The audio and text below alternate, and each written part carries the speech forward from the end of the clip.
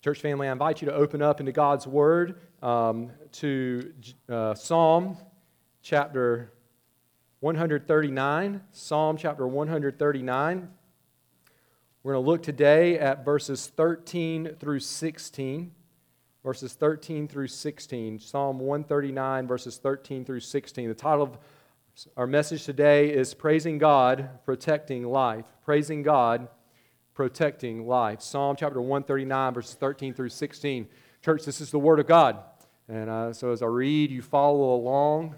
And let's pay close attention as we hear from the mouth of God. Psalm 139, beginning in verse 13. For you formed my inward parts. You knitted me together in my mother's womb. I praise you, for I am fearfully and wonderfully made. Wonderful are your works. My soul knows it very well. My frame was not hidden from you when I was being made in secret, intricately woven in the depths of the earth. Your eyes saw my unformed substance. In your book were written, every one of them, the days that were formed for me, when as yet there was none of them. Would you pray with me? Heavenly Father, your word is glorious. It is true. It is perfect in every way. Lord, and it is a light for our paths. Lord, as we seek to walk in the midst of a very dark world, Lord, we thank you for your word that illuminates the way that we are to go, that helps us to know what is right and what is wrong, that encourages us and strengthens us to live for you in a world that is in many ways opposed to you. And ultimately, Lord, your word leads us to Jesus for a full and complete salvation so that we can be purified and so that we can shine brightly as lights for you. Lord, guide our thoughts in these next few moments. In Jesus' name we pray. Amen.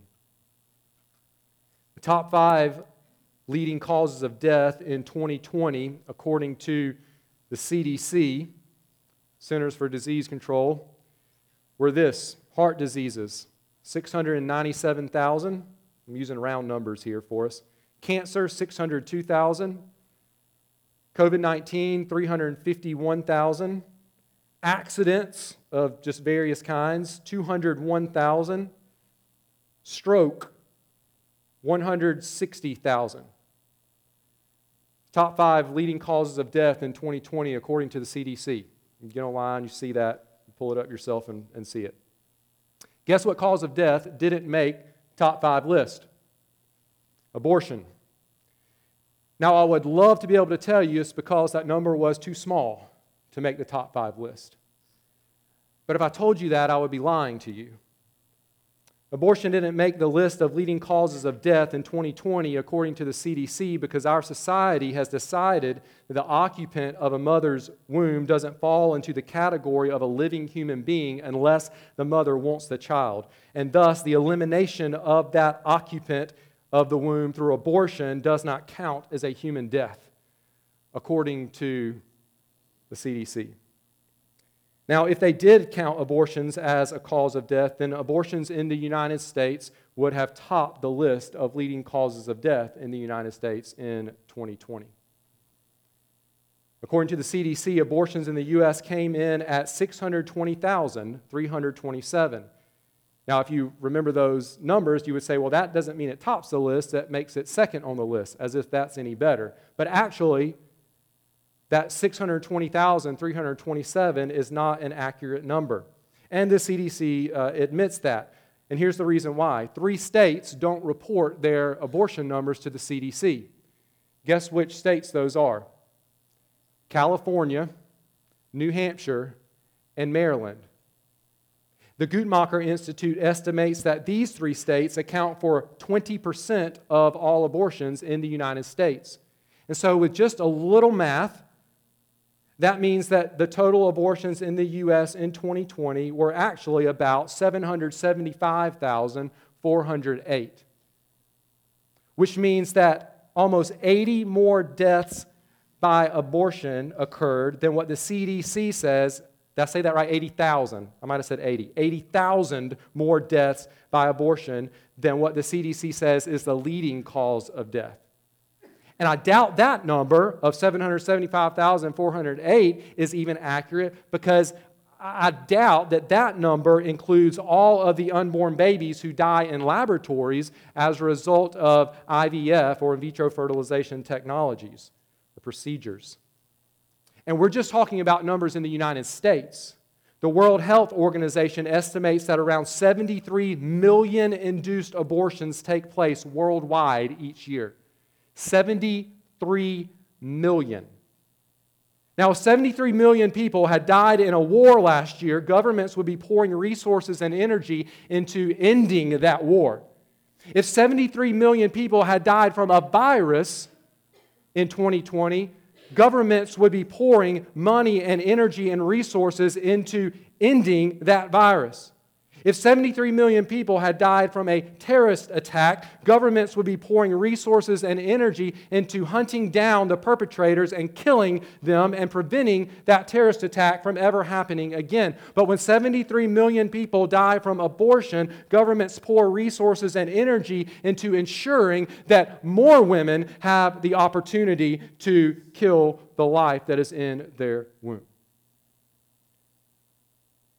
Church, when we say that this world is broken, it's broken. When we say that this world is full of sin, it's full of sin. When we say that this world is dark and evil, it is exactly that. And this evil shows up in many different forms. And abortion is one of the most obvious expressions of evil in our world for those who have eyes to see. But I want to go ahead and give us good news. And the good news is that God has invaded this dark world with the light of His Son. And through Jesus, He has invaded our hearts through faith in His Son with His light. And He's called us then to this grand privilege of shining as lights in this dark world. My hope for us today is that we would grow in our ability to shine brightly in our world when it comes to valuing unborn human life. Now, last week we studied all of Psalm chapter 139.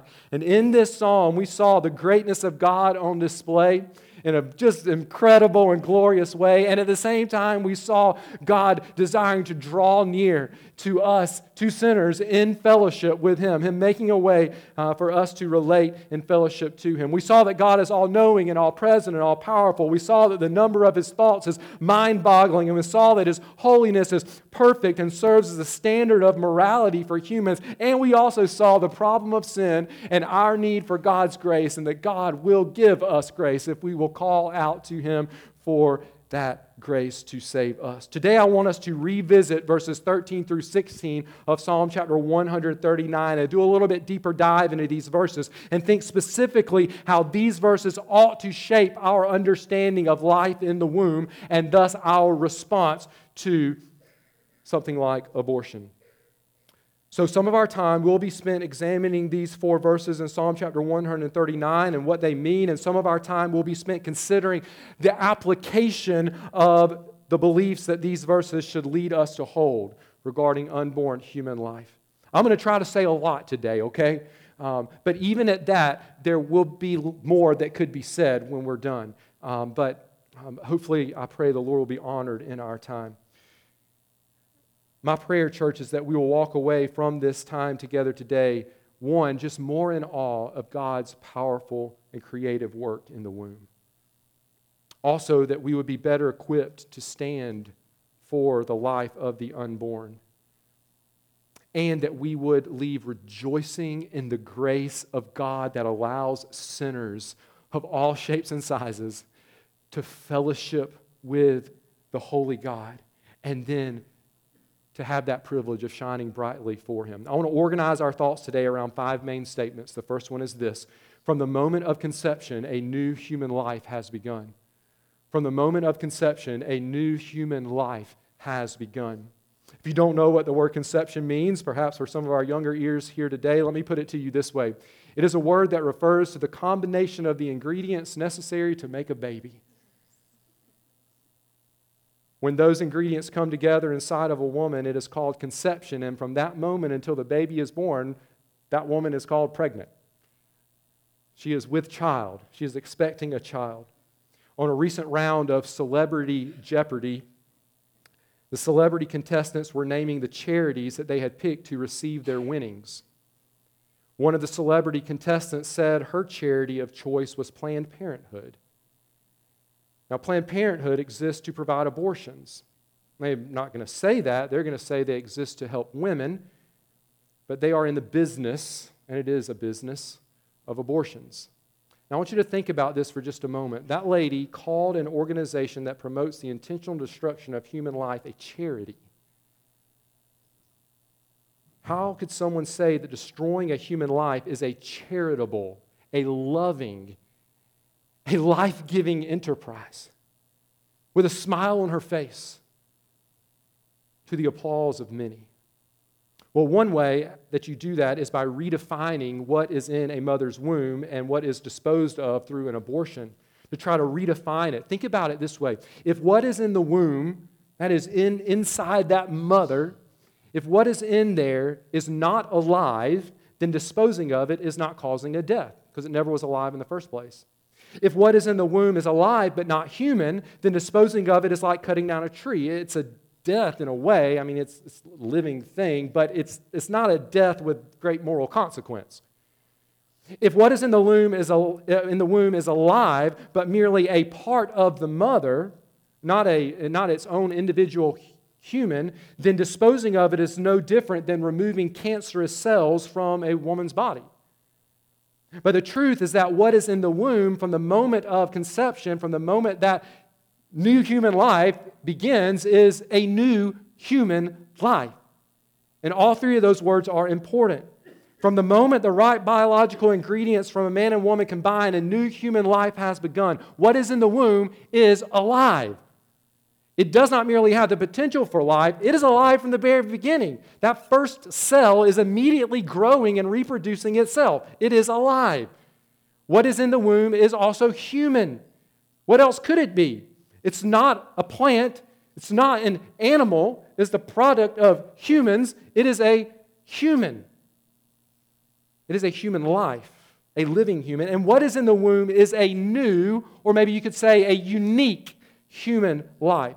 Yes, it is attached to the mother, but it's not merely cells of the mother. That human life contains a unique set of genetic material different from every strand of DNA in the mother's body. It is a new human life. And to say anything different is to deny the basics of human biology. To say that it only becomes new human life at some point after conception is to make a completely subjective claim that cannot be supported at all. From the moment of conception, that new human life has everything in it necessary to produce all the parts that will develop at various points in that process of growth in the mother's womb. And it's all there at the beginning. There's nothing that happens, think about it this way, there's nothing that happens on any particular day in the time when that baby is in the womb that would validate us saying that today this is a new human life, but yesterday it wasn't. And you can take that argument and that line of reasoning all the way back to the moment of conception. And so from the moment of conception, we have to start here with this truth: a new human life has begun. Second statement that I want to share with you is this: every new human life is a work of God. Every new human life is a work of God. This is where Psalm chapter 139, verses 13 through 16 really helps us understand the high value that we are to place on an unborn child. Now, by way of reminder, we saw last week how these verses are connected. Verses 13 through 16 are connected to the previous verses. You remember that David has described the all-knowing nature of God in verses 1 through 6. He then described the all-present nature of God in verses 7 through 12. In other words, God is everywhere all the time. There's never any place that you could go to escape the presence of God. In verses 7 through 12. And notice even verse 12. He says, even the darkness is not too dark to you, is not dark to you. The night is bright as the day, for darkness is as light with you. So you say, even you can think about the darkest place in the world, and God is there.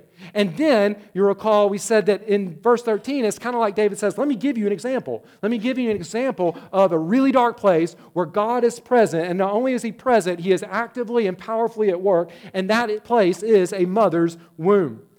A mother's womb. Now, with modern technology, we get the benefit of actually getting to see a baby develop in a mother's womb. I want you to think about it from the perspective of David as he's writing this psalm about 3,000 years ago. There weren't ultrasounds or 3D imaging or any of that stuff, no amplifiers to be able to hear the baby's heartbeat. None of that stuff existed. And so from his perspective, the womb was a dark place where no one could go, except, of course, God.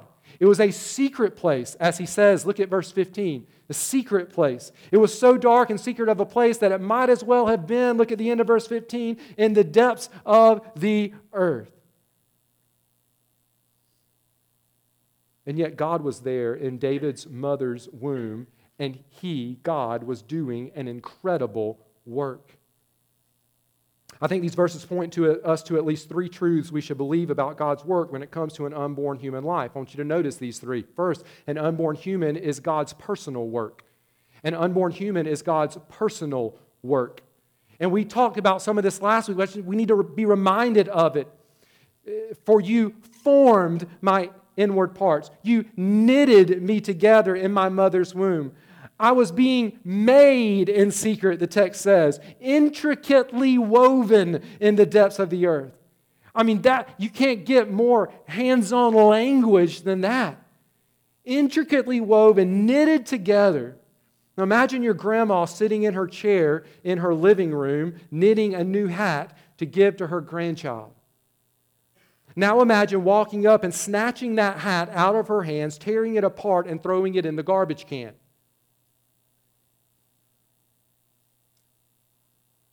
Abortion is a unborn life in the womb is a personal work of God. And therefore, it is right to say that abortion destroys the very personal, hands-on work of Almighty God. The second truth in this kind of thinking about this unborn life being the work of God is this: an unborn human is not only God's personal work, it's God's powerful work. And again, we consider the power of God last week. Look at verse 14, just as by way of reminder. David says, "Wonderful are your works." Now, perhaps this is one of the greater understatements in the Bible. And I'm not saying God's word fails us in this way. I'm just saying that humans with human language, we're just limited in the ability to describe and comprehend the greatness of God. Wonderful are your works, O God. Just think about it. I mean, one day, a mother has a one-of-a-kind human single cell that you can't even see except with a microscope, containing all the information necessary to grow into a one-of-a-kind human inside of her. And then 9 months later, she's holding a baby in her arms that's crying and wanting to be fed and needing a changed diaper. And I mean, little cell to human being, like, we have to stand in awe of that. I mean, that is the powerful work of God. Now, I'd encourage you to do some research on the development of a baby in the womb. With modern technology, it's absolutely stunning to see that process. And just as a way just to say, whoa, God, look at what you do. I mean, this is powerful.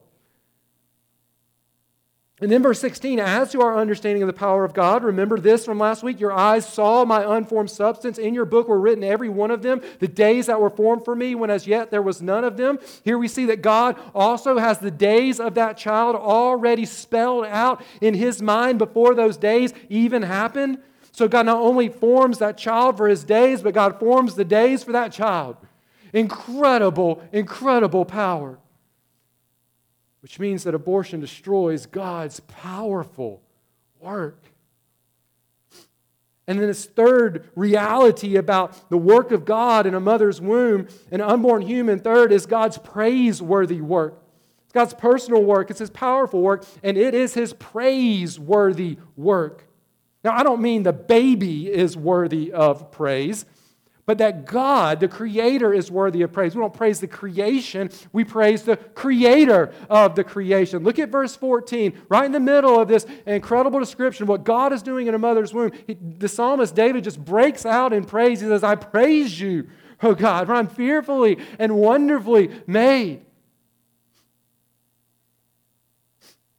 Personal presence and power of God in the womb prompts David to offer praise to God, and it ought to prompt us to offer praise to God as well. But consider what abortion does. It's the exact opposite of praising God for His work. I'm not sure you can get more opposite of praising a Creator for His creation than by destroying that creation.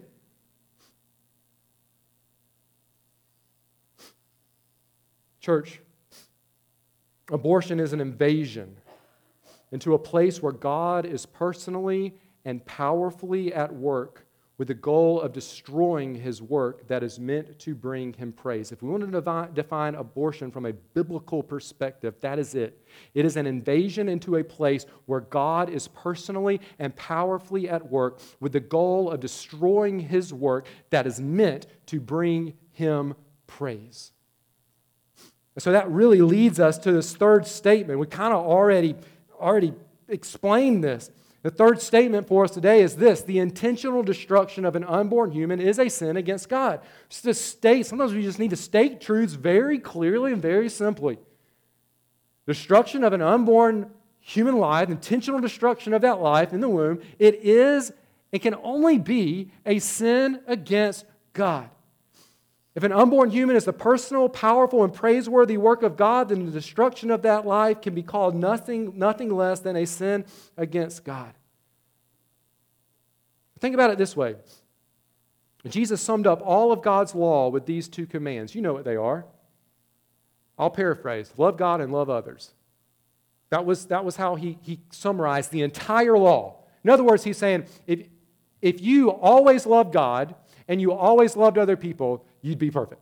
Like all the commands, everything else is summed up in those two things. Well, abortion is the opposite of both of those commands. Destroying the work of God is definitely cannot be classified as showing love to God. And destroying a person definitely cannot be classified as loving that person. And so abortion is the opposite of loving God and loving others. So how in the world do people try to justify such a horrific act? Again, simply put, I think the only way we could try to justify abortion is we'd have to redefine what it is that is in the womb. If it's not a new human life, then maybe could be a good reason to destroy that life. But if it is a new human life, then the justifications that are so often given for abortion, they fall flat. Think about it this way. If it is something less, what's in the womb is something less than a living human, then killing it is not the same as killing, say, a 2-year-old or a 5-year-old or a 15-year-old or a 20-year-old or whatever, a person outside of the womb. But if the unborn is a living human, if that's what it is, then killing it is essentially no different than killing a 2-year-old.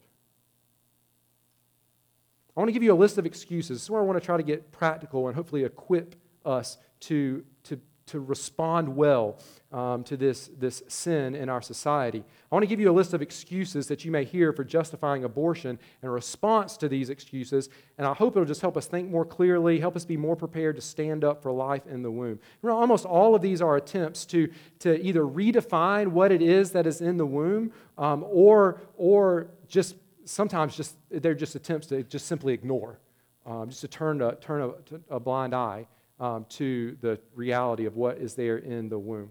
And the way to expose many of these excuses is to use the same justification for killing a 2-year-old and see how it sits well or not so well with us. Let's just go through some, and I pray that this will help us. Sometimes we hear, but it's so small. It's so small. I mean, at some stages you can't even see it without a microscope. It's so small. Well, that's true. But size doesn't determine value. You cannot justify killing a 2-year-old because he's smaller than a 20-year-old. I mean, under that excuse, everybody in here who's smaller than somebody else, you're less valuable than the taller people and the bigger people. The size doesn't determine your value. Well, it doesn't determine the value of life in the womb. Another excuse we hear, well, it's undeveloped. It doesn't even look like a human yet. It's undeveloped. Well, that's true, but level of development does not determine someone's value.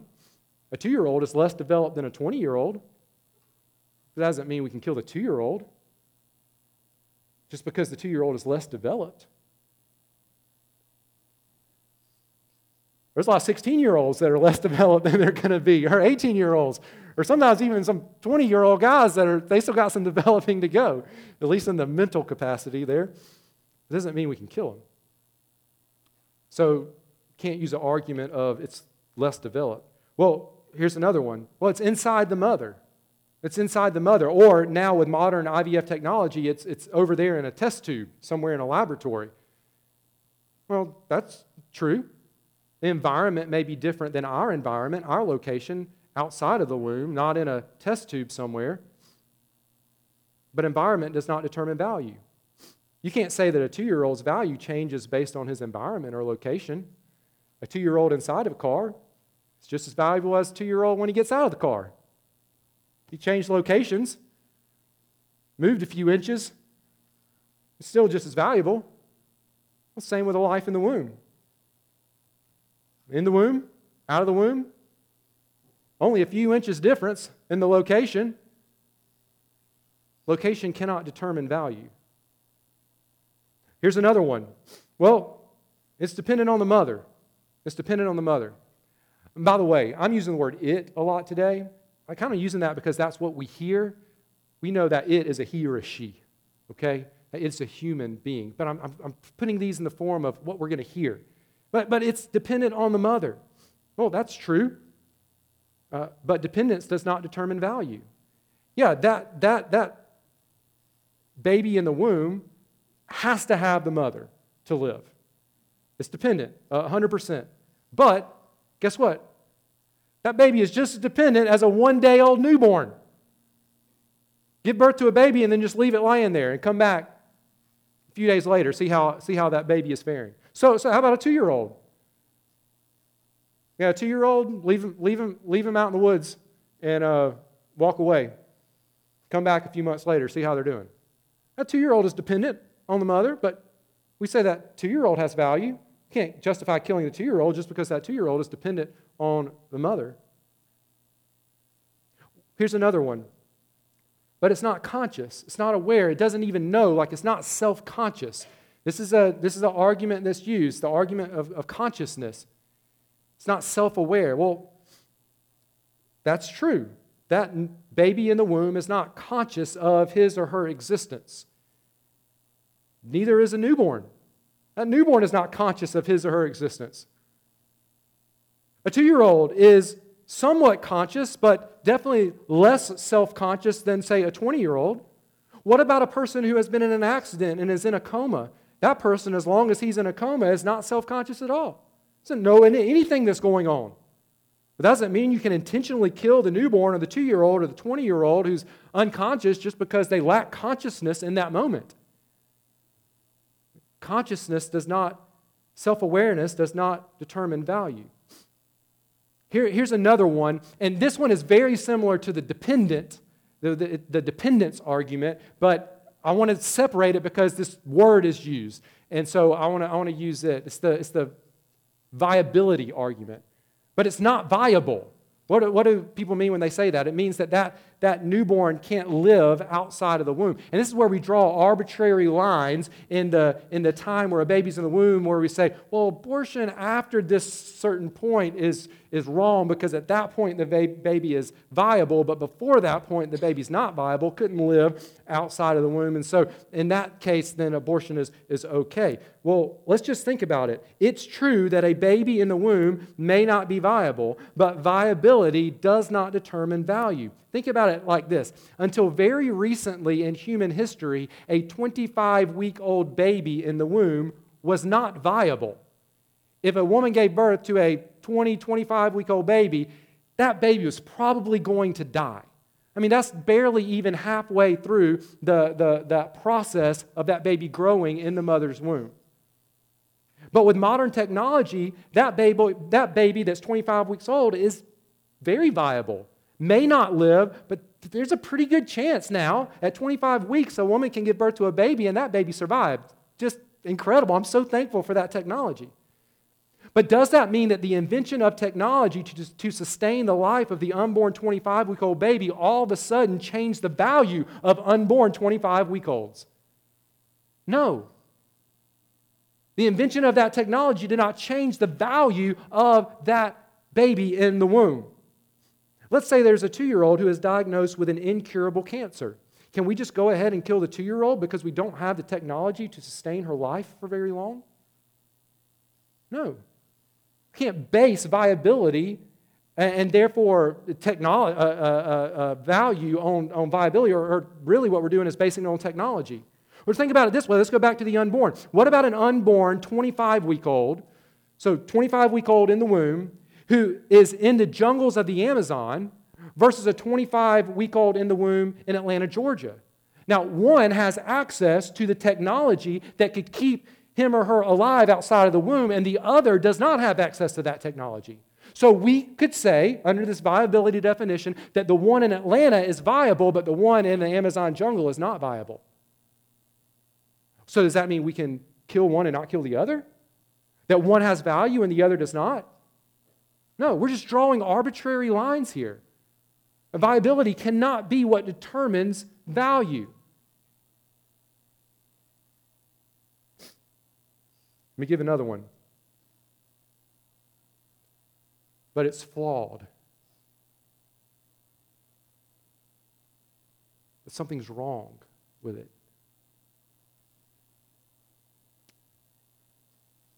Maybe due to a genetic defect or some other handicap. The doctor says, something's wrong with your child. He's not going to be born. She's not going to be born, or it's not going to be born normal. Whatever the definition for normal is. Not sure I've ever met a normal person, including myself. Well, it might be true. That genetic defect might be a reality, but genetic perfection does not determine value. First, you can't justify killing a 2-year-old because that 2-year-old has a genetic defect. Right? You can't justify it. I can't say, well, I killed my 2-year-old. Well, why? Because there was something wrong with his DNA. Well, I would get in trouble for that. That would be against the law. But people do that all the time with babies in the womb. But let me give you a second reason for that, not just the kind of 2-year-old argument. Let me give you another ways. And this is what I was kind of, in a way, making light of just a moment ago, kind of making a joke out of it. In some way, every one of us is born flawed. It's just that some people's flaws or defects are more obvious or easier to detect before birth, or have a greater impact on their lives, or perhaps have a scientific name. Now, this isn't the funny part of it. The reason is because of God's curse upon the world because of our sin. Because of that, not one human person is born perfect, not even biologically perfect. I'm not just talking about our sin nature, but we're not even born biologically perfect. We all inherit flaws. There are many diseases which, with more modern technology, are known, or at least beginning to be known, that have a genetic component to them. In other words, that cancer or that heart disease or that arthritis might just, you've heard this before and you've said it before, run in the family, right? What are we saying when we say that? And we're not just saying that. There's genetic evidence that some of these things, like heart disease and things like that, do run in the family. At least that's a part of it. What are we saying? Well, we're saying there's a problem with our DNA. There's a defect in our DNA. We all inherit these flaws. If a flawed DNA lowers a person's value to the point of it being okay or even, quote, an act of compassion to end life in the womb, then every one of us should have been aborted. Because none of us are perfect, not even biologically perfect. It's just that some defects we can detect before birth and some we can't. And some we say are worse than others and are more worthy of death, than causing death than others.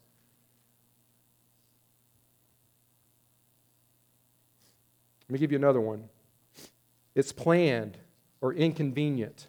Unplanned or inconvenient. It's unplanned or it's inconvenient, which often go hand in hand. Well, that might be true, but situations don't determine value. The reality is that every pregnancy is inconvenient on some level, even if it was planned. Just ask the pregnant mother who is nauseated or can't sleep because of little feet kicking her in the ribs during the night. At some level, every pregnancy is inconvenient. You know, it's also true that 2-year-olds can be quite inconvenient as well. Just ask a parent who's cleaning up after a sick child at 3 o'clock in the morning.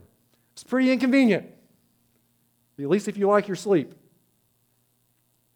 But I can't kill my 2-year-old just because she sometimes inconvenienced me, or even if she was unplanned. I can't look at my 2-year-old and say, well, you're unplanned, you're an inconvenience, so I'm going to kill you. But that's often the reason given for ending life in the womb. Let me give you another one. I told you I'm going to be really practical for us for a few minutes. But its beginning was sinful or even traumatically sinful.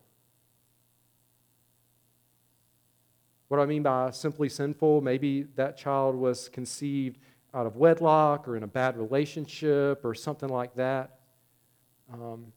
There's just some not good situation that was surrounding the conception of that child. Or maybe that child was conceived in a very traumatic way, in the form of rape. And as difficult as these situations are, especially the situation of rape, the manner of conception does not determine the value of what is in the womb. And maybe a woman says, I can't give birth to this child because I will be reminded of a bad decision or a bad relationship, or worse, the trauma that came as a result of the conception of this child. With much sensitivity to someone who is in that situation, let's just treat it the same way for a moment as we have these others. You can't justify killing a 2-year-old because he was conceived in a sinful manner or because when you look at him, he reminds you of past trauma. If my child, when I looked at her, reminded me of a difficult situation in the past, even if that situation was very much connected to the reason for that child being here, I can't then kill that 2-year-old and say, well, that 2-year-old was a reminder of trauma in my past. I can't justify killing the 2-year-old. And let me give you another just thought to go along with that. Listen, a sinful choice to kill a baby in the womb cannot be the right way to heal from a past sinful choice or a past sinful action that was done to a woman. Taking the life of the baby who had nothing at all to do with the sinful choice or choices is a terrible way of seeking to rectify or bring justice or bring healing to a situation where sinful and even illegal acts have been committed. Just to put it really simply in a phrase we always use, 2 wrongs don't make a right. This in no way denies the horror and the trauma that we're talking about here. However, the manner of conception, no matter how traumatic, does not determine the value of that life that is in the womb. It is a new human life. Let me move on. Let me give you another one. 2 more, okay? But it's my body. This is the argument of bodily autonomy. It's my body. I can do whatever I want to do with my body. Let me give you 2 responses. First, know that life is not your body. It's another body who happens to be living in your body by God's design. Right? God designed life to begin in a mother's womb and to need to stay there for a certain amount of time before it could be outside of the womb. Focusing on your body doesn't change the value of the life in your womb. That's where we go all the way back to the beginning of today and we say it's a new human life. It's unique. And second, when it comes to the legality of abortion, the government tells us all the time what we can and can't do with our bodies. If I'm in a crowd and I start feeling claustrophobic and having a panic attack, I can't claim bodily autonomy and run over everybody in my way to get out of that and hurt and injure them in the process. I would be frowned upon, and I might even be arrested, depending on how much damage I did to people. I said, it was my body. I felt this way. I said, well, yeah, but that doesn't mean I can hurt people. If I get really hot on a hot summer day in a public place, I can't take off all my clothes. I'll get arrested for that. That's the government telling me what I can and can't do with my body. Let me give you this last one, but it's a private issue. A private issue. Listen, the right to privacy argument was actually just used in our state by the South Carolina Supreme Court to say that a woman has the right to abortion. Here are two responses to that. First, you can't justify killing your two-year-old because of a right to privacy. I can't kill my 2-year-old and say, well, it's none of your business. And second, the government rightly invades our privacy all the time in the name of protecting people. For instance, I'm not allowed to physically abuse my child or my wife inside my home based on a right to privacy. So then how could someone be allowed to take the life of an unborn baby based on a right to privacy? See, here's the point with all of these. Each of these justifications for abortion, if they are carried out to their logical conclusions, the reality is that any of these justifications could then be used to take the life of just about anyone, a 2-year-old, a 20-year-old, or a 72-year-old. And so in every one of these cases, the question at the end of the day is, what is it that is inside a mother's womb? If it is a new human life, then that life must be treated the same as you would treat a 2-year-old. Are there differences between the unborn human and the 2-year-old human? Yes, but none of these differences can be used to determine value or to justify killing one but not the other. Now before moving on, let me address one unique situation because I want us to know how to respond when this comes up. What about in the case of an ectopic pregnancy? Now, without getting too descriptive, an ectopic pregnancy happens when the baby begins to grow in the wrong place inside of a woman. And that happens sometimes. And when that happens, and if nothing is done, the child and the woman will die. That's going to be the result of it.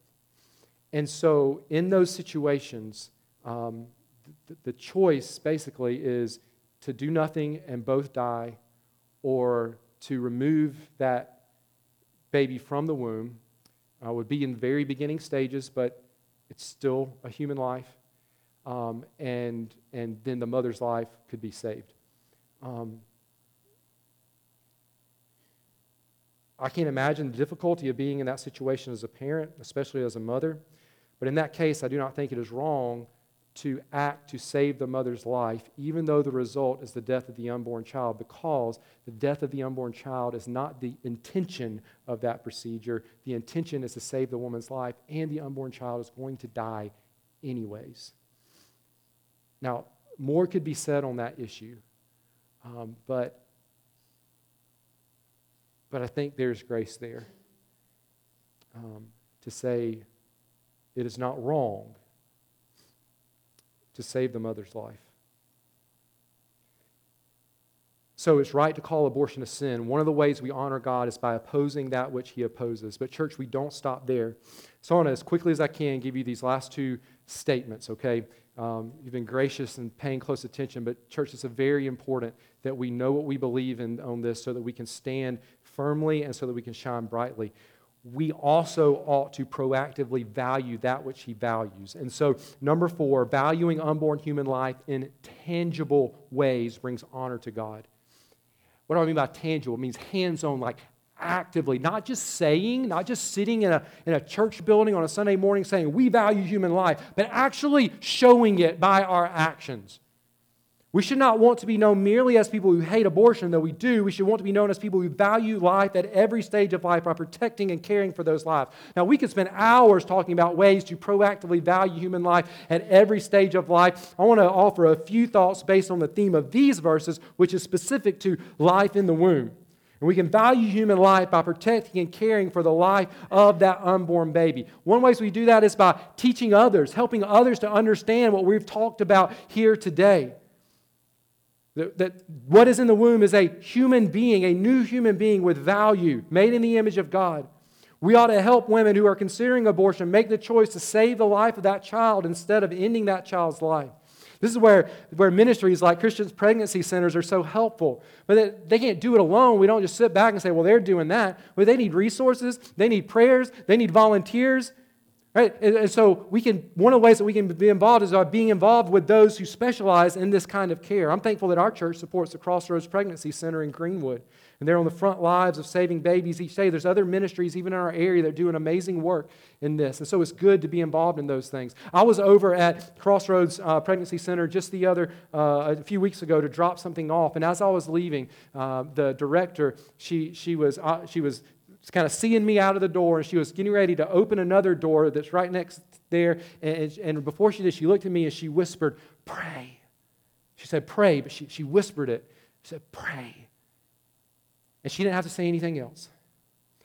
Because I knew that on the other side of that door was a young lady that was getting ready to make a life and death decision. That was the ultrasound room on the other side of that door. So you better believe I got in my car praying to the Lord. We support people who specialize in that kind of care. We do our part to ensure that our government values the life of the unborn. If we think it's right for our government to enact and enforce legislation making it illegal to kill 2-year-olds, then we ought to think it's right for our government to enact and enforce legislation that makes it illegal to kill the life of the unborn from the moment of conception onward. How do we do those things? Well, at the very least, if you're of voting age, this issue, it's more than just an issue, but this issue should greatly influence your vote. The candidate said he was willing to vote for 2-year-olds, he was willing to kill 2-year-olds, we would be outraged. We should have the exact same moral outrage if that candidate says, I'm for abortion. Because we've seen there's essentially nothing different in the value between a 2-year-old and an unborn baby. We don't just value that life in the womb by taking care and protecting that life in the womb. We take care of the mother and the father, right? We don't focus so much on the unborn baby that we forget about the mother and father. Caring for them is a way we actually care for the unborn baby, coming alongside them and loving on them. It's one of the things I love about some of our ministries in our areas. They don't just focus on the baby. They're trying to love on and care for not the mother and the father. In fact, one of the needs that the director of Crossroads has expressed is a need for men. This isn't just a ministry for women, and a need for men to come alongside these fathers who are walking through a season of an unplanned pregnancy and to love on them and to care for them and to help them walk through this in a way that brings honor and glory to God. And we then value that human life by taking care of that life outside of the womb as well. We don't just want to value that life in the womb, say, hey, you need to keep your child, and then when that child is born, we're just hands off. We don't do anything. We keep caring for that child. That child has needs after he or she is born that we can meet. We continue to love and care for those parents. This includes being involved in adoption, because many of the children who are not aborted are placed for adoption because a mother is unable to care for that child. And so maybe God is calling you to adopt a child. Maybe God is calling you to help a child, help someone who is in the process of adopting a child. We could go on and on with practical application, but the point is this: Christians must be on the front lines of not only opposing what God opposes, but valuing actively what God values. And God values human life in the womb and human life out of the womb. There's one final way that we could respond today. And I can't just skip over this last point. Maybe today you're guilty of not valuing human life. Maybe today you're guilty of failing to honor our Creator in this area. But friend, please know this, and this is the final statement that I want to give you, and we'll close. Because of His grace, God allows sinners to receive forgiveness from Him and enjoy fellowship with Him. Because of His grace, God allows sinners to receive forgiveness from Him and enjoy fellowship with Him. Psalm 139 not only calls for God's wrath to be poured out on the wicked, look at verses 19, 20, 21, 22, but then look at verses 23 and 24. It also reveals to us that God is willing to forgive and restore to fellowship with Him sinners who cry out to Him for rescue. As David ends the psalm, and I know we looked at this last week, but it is so worth looking at again and again. He asks God to expose the sin in him and then to lead him on the everlasting way. It is a humble confession of sin and a humble request for God's forgiveness. And God is able to respond to that humble request of confession and request for forgiveness because of His gift of grace in the person and work of Jesus Christ. God sent Jesus to endure the wrath that we deserve for our sin, including the sin of not valuing human life both in the womb and out of the womb. He sent Jesus to endure His punishment in our place and to promise everlasting life through Christ because He rose up from the grave. The Bible says that all of us are sinners, that we all need a Savior, and that Jesus is that Savior. If you've had an abortion, then you need to confess that to God and receive His grace.